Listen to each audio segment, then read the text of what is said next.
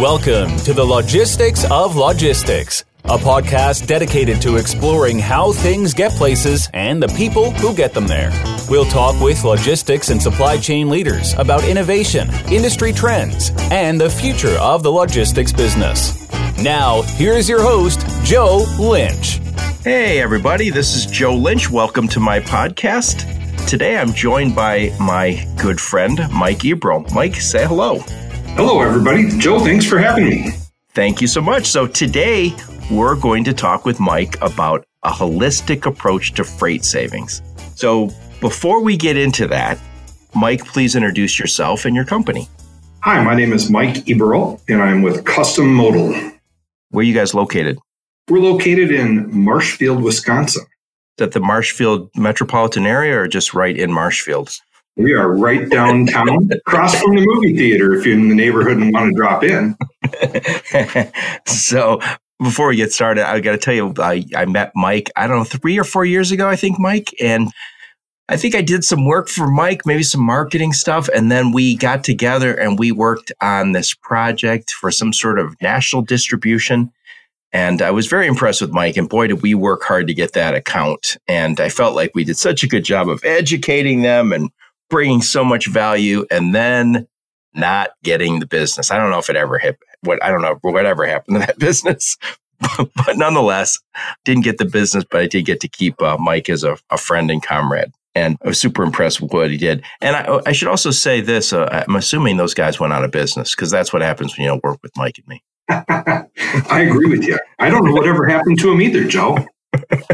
That's one of those accounts. So.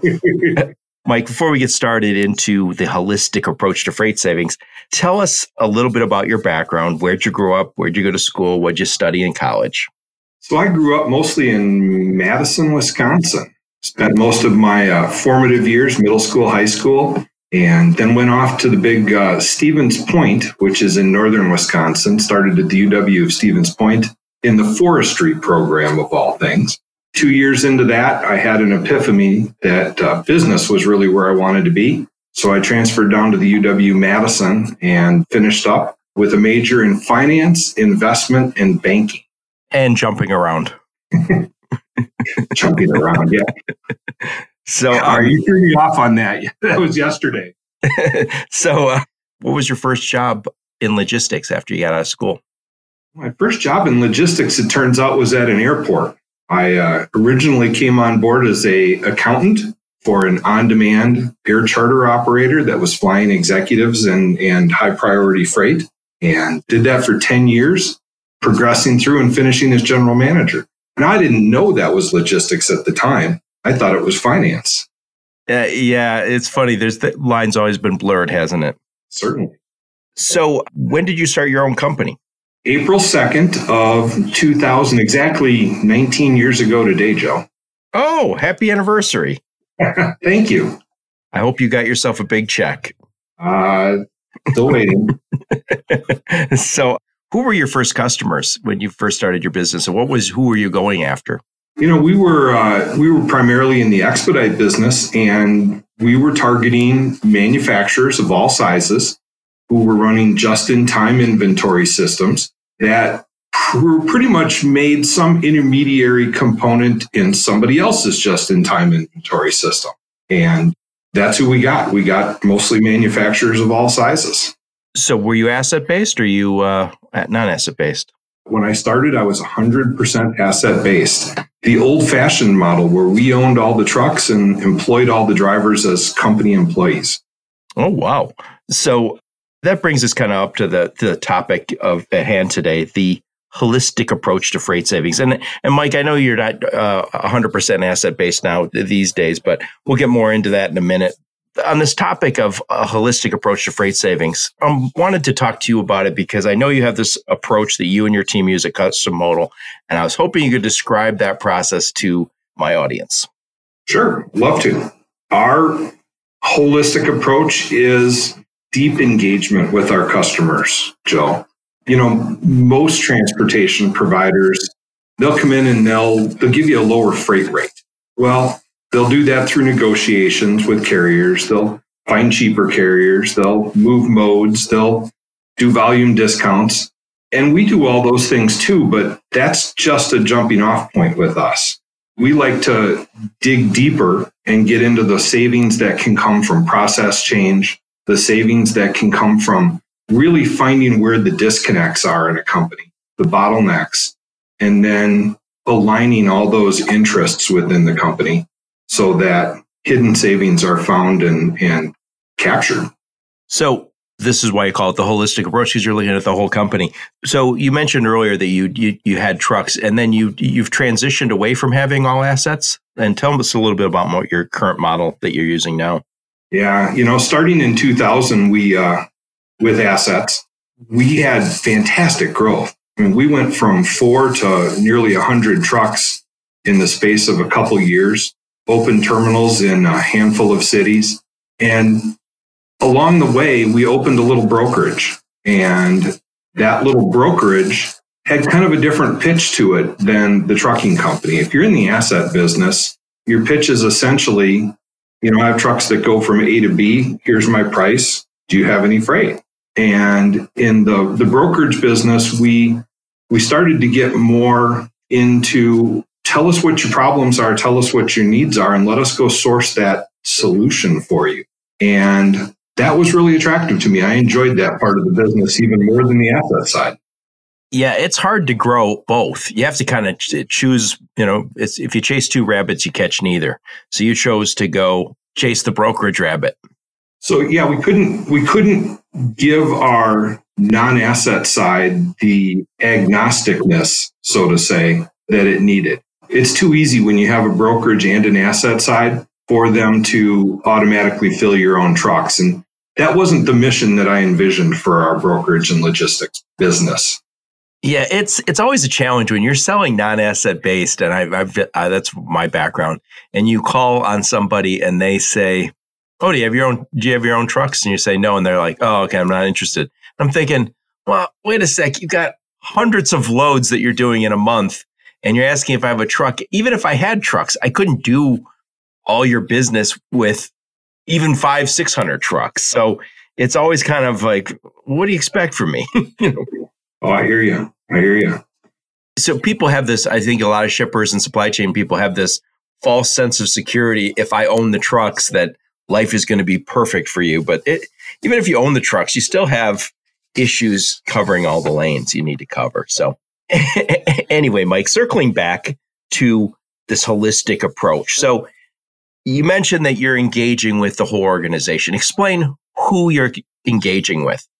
Well, we engage with a whole series of levels within the company cross-functionally. So we deal with the sales side, the operations and production. We deal with purchasing, finance and accounting, supply chain, and oftentimes the C-level. Wow. So, yeah, and I think the traditional brokers, kind of some of the larger companies, they're kind of chasing that transactional freight where they've got, lots of guys making phone calls and lots of carriers in their network, which I'm sure you have lots of carriers in your network, but they don't want to get into that level of detail. Their focus is more, let me move all your transactional freight and I don't want to have to visit. I don't want to have to get involved with purchasing or supply chain or finance. The exact opposite of what we like to do with customers. And, you're right, that there's a lot of transactional operators in our business. And what's disappearing quickly is what we refer to in-house as radical competency, where you've got a deep knowledge and customers can take advantage of that knowledge.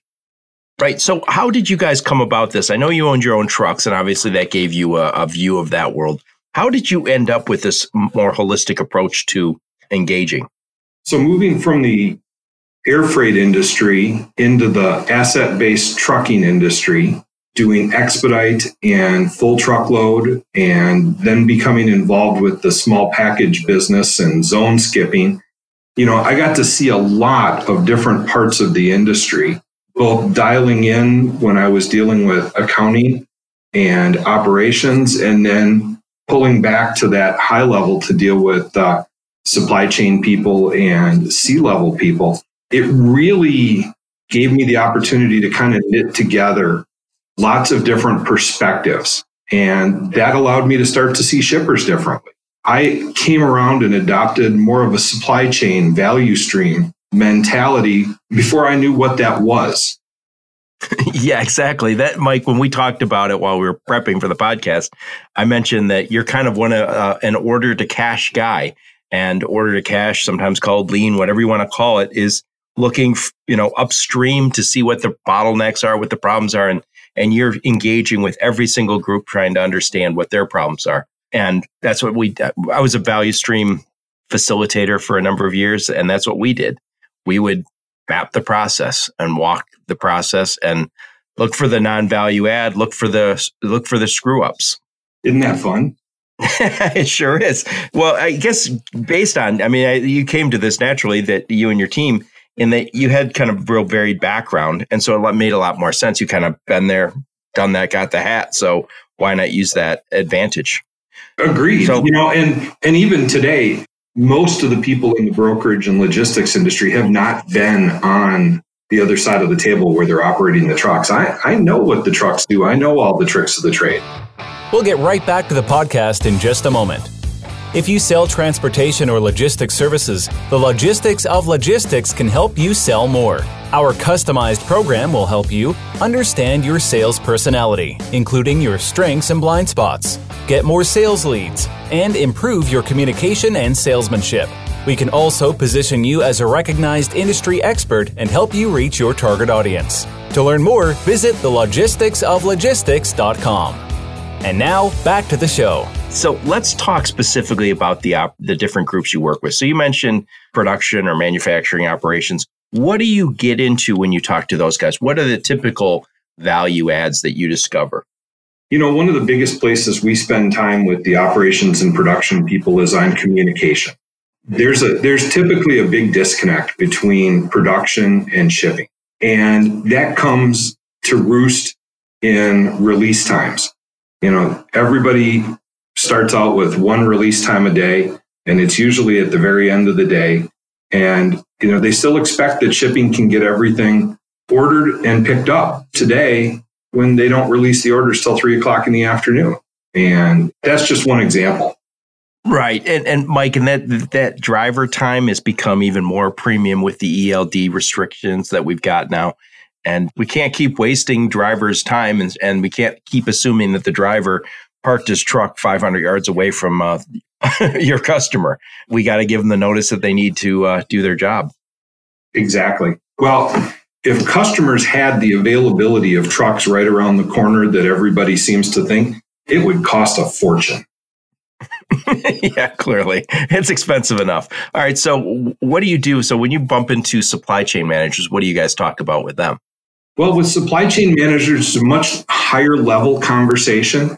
Supply chain managers are about order to cash, cycle time, and the trade-offs that are involved. The trade-offs between speed or money or inventory. We did a project recently with a client that was shipping a product outbound, and it was incurring a higher than average damage rate. And so the task was, obviously it needs more packaging, Mike. How much more packaging? How much is it going to cost me? And what's that damage rate going to change to, so that from this spectrum of options, I can make a choice as a supply chain manager about how much more I want to spend on packaging per unit to achieve a lower damage rate or accept a damage rate. Interesting. So I know there's a lot of overlap between the two jobs, but between supply chain and purchasing. But when you bump into purchasing agents, what kind of value can you add to those guys? For purchasing agents, visibility seems to be something we bump into a lot. A lot of companies are still using a more old-fashioned, they place the order and expect the vendor to just ship it. Well, that's wonderful, but there's no visibility when the vendor ships it on their own truck. You don't have any idea when it's coming. You don't know if it's running late. None of that. And that's a potential problem in production. So we help them find a way to get better visibility. So you guys are using your TMS to manage inbound shipments to your customers? Absolutely. How could you operate without a TMS today? Yeah, it's interesting to me. I always think if I ran an assembly plant or a manufacturing plant, I would want that TMS to have every inbound shipment to me not necessarily to save the money. I mean, the money's obviously, everyone's got a budget. Everyone wants to save money. But I would just love the idea that all my shipments are coming and I can see them all in the TMS, as opposed to, yeah, I've got everybody sending it every which way and I have no visibility and no knowledge of, how it's being shipped. And for really savvy clients, we do integrations so that they don't even have to look in our TMS. It all uploads into their platform, whether they're running SAP or Epicor or whatever it is. I like integrations. When I was selling transportation services, everyone talked about wanting integration, but very few actually wanted to spend the money and actually spend the time to do it. It drove me crazy. But we always said, yes, we can do that for you. Well, that's a rapidly evolving part of our industry. A lot has changed in the last 5 years. It's going to continue to really bloom over the next 5 years. Oh, absolutely. So how about finance? What do you do for the finance guys? Finance people tend to be about information, and we run into a lot of custom reports and customized information requests there. One of the more common examples that we see is they request a unbilled shipments report on the first of every month so that they can make their accrual entry and have proper accounting on everything up to what was shipped on the last minute of the last day of each month, even though they may not get the invoice for a week or two. Oh, yeah, that makes sense. So, and I guess they're always interested in what you're going to save them too, I imagine. They are. So what about the sales function? I know you told me when we were prepping that you're always surprised by how much value you guys can add for the sales group. Sales is a tough job out there in the world, and those salespeople are leveraging their credibility on behalf of their companies all the time. And, they make a promise on the very front end of the manufacturing process with a lot of variables in it. And so they get hammered when stuff is late. And it may not be late because of shipping. It may be late because of problems in production or back orders on the inbound materials. But it all seems to roost or come home in the shipping leg because they were the last guys to hold the ball. Exactly. And so we do a lot of communication and alignment of expectations because salespeople appreciate being able to manage their customer expectation. And once shipping understands how useful that is to sales, and the terminology that's needed for sales, it becomes much easier for that salesperson to pick up the phone, call their customer and say, hey, we got a couple options here. We can expedite this to still make the deadline. Or if you can live with it a day or two late, at least it's on the way. Yeah. And depending on the industry, you can lose sales because of bad logistics. You typically don't win business because of logistics, but you can definitely lose business because of logistics. So the sales guys, I imagine, are pretty aware of the ramifications of late shipments or damaged shipments. They are. And most of them will tell you that it's not even about whether it's late. It's about the expectation. Exactly. So, Mike, all these groups, I can definitely see the value. I understand what we're calling holistic and good stuff. In my experience, it's not always easy to get these kind of guys to work with you. How do you convince these different groups to work with you and your team? Well, it's certainly easiest if we have a sponsor at the C-level general management of the company, because their support can get everybody on board and get us over that initial hump. Because once we start the conversations, the value flows and it's easy for people to see. It's that very beginning piece where you need some help getting the buy-in. Yeah. And Mike, we talked about this in our prep that you need that strong, visible sponsor who says, we're doing this, give these guys your full support. And I think it also kind of requires you to go and sell every one of these groups that, hey, there's a change. We're going to start working with you. What do you need from me? And kind of almost selling each group separately and getting their buy-in. Otherwise, there's little things that can go wrong. We talk about it being malicious compliance, where officially they're on board, but unofficially really don't want you to work out. And that's never fun for anybody. So you're right. It's easiest if that sponsor can help pave the way, but then it's an individual discovery with each one of these groups, because they all have different issues or problems that, the silos that we have in these companies, they aren't talking amongst themselves about the issues related to freight. And that's what we do. We help break down some of those silos, proliferate the communication across the different functions, and align the expectations. So, Mike, we talked about getting the CEO or the president or the owner or whoever involved. You sometimes need to coach those guys so make sure they say the right thing. So when you get there, there's the right level of buy-in and they've introduced you in a very positive way as opposed to a negative. Absolutely. When we do an implementation, we have a full-blown template for the implementation steps. And one of those steps is even talking points for the sponsor. Imagine that you learned your lesson along the way. So, Mike, thank you so much for taking the time to share some of your expertise. I really like your approach, and I'm sure your customers do too. So, before we wrap this up for today, what's new over at Custom Modal? Well, thanks for asking. Our latest service that we brought out just at the first of the year, we call Optics, and it's a parcel management service, specifically targeting small parcel management and the negotiating of contract rates and audit of all of the service invoices.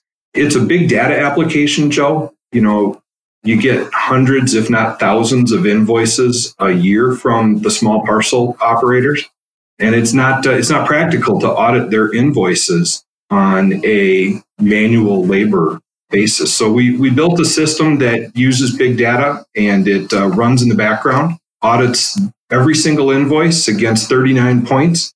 So the most common issue found is that the audit indicates a discrepancy between the service ordered and the service provided. You might have ordered a 2-day, delivered in 3, invoiced for a 2-day service. We automatically collect the free shipment, so to say, that you should have had by not meeting the 2-day requirement. Yeah, Mike, what you're describing is absolutely what the market needs. I don't think I go one day now without somebody saying something about small parcel, whether it's even industrial and distribution customers who don't necessarily ship to homes. They're still always looking for a better solution to small parcel. We have these great TMS out there, and not all of them integrate properly or at all with the small parcel. And I think the small parcel companies, the big two, they rule the roost. And I feel like we need some better solutions when it comes to the technology.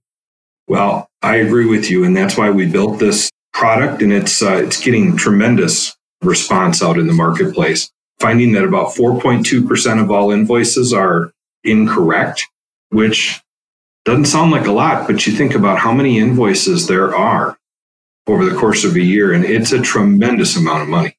Oh, yeah. I've been a part of that auditing, and there's a lot of money left on the table when people don't audit. And there was not a lot of good ways to do the audit. So it's cool that you guys got a new tool that does that. Well, and then the data that we gather from that turns around, and this is the beauty of it, Joe.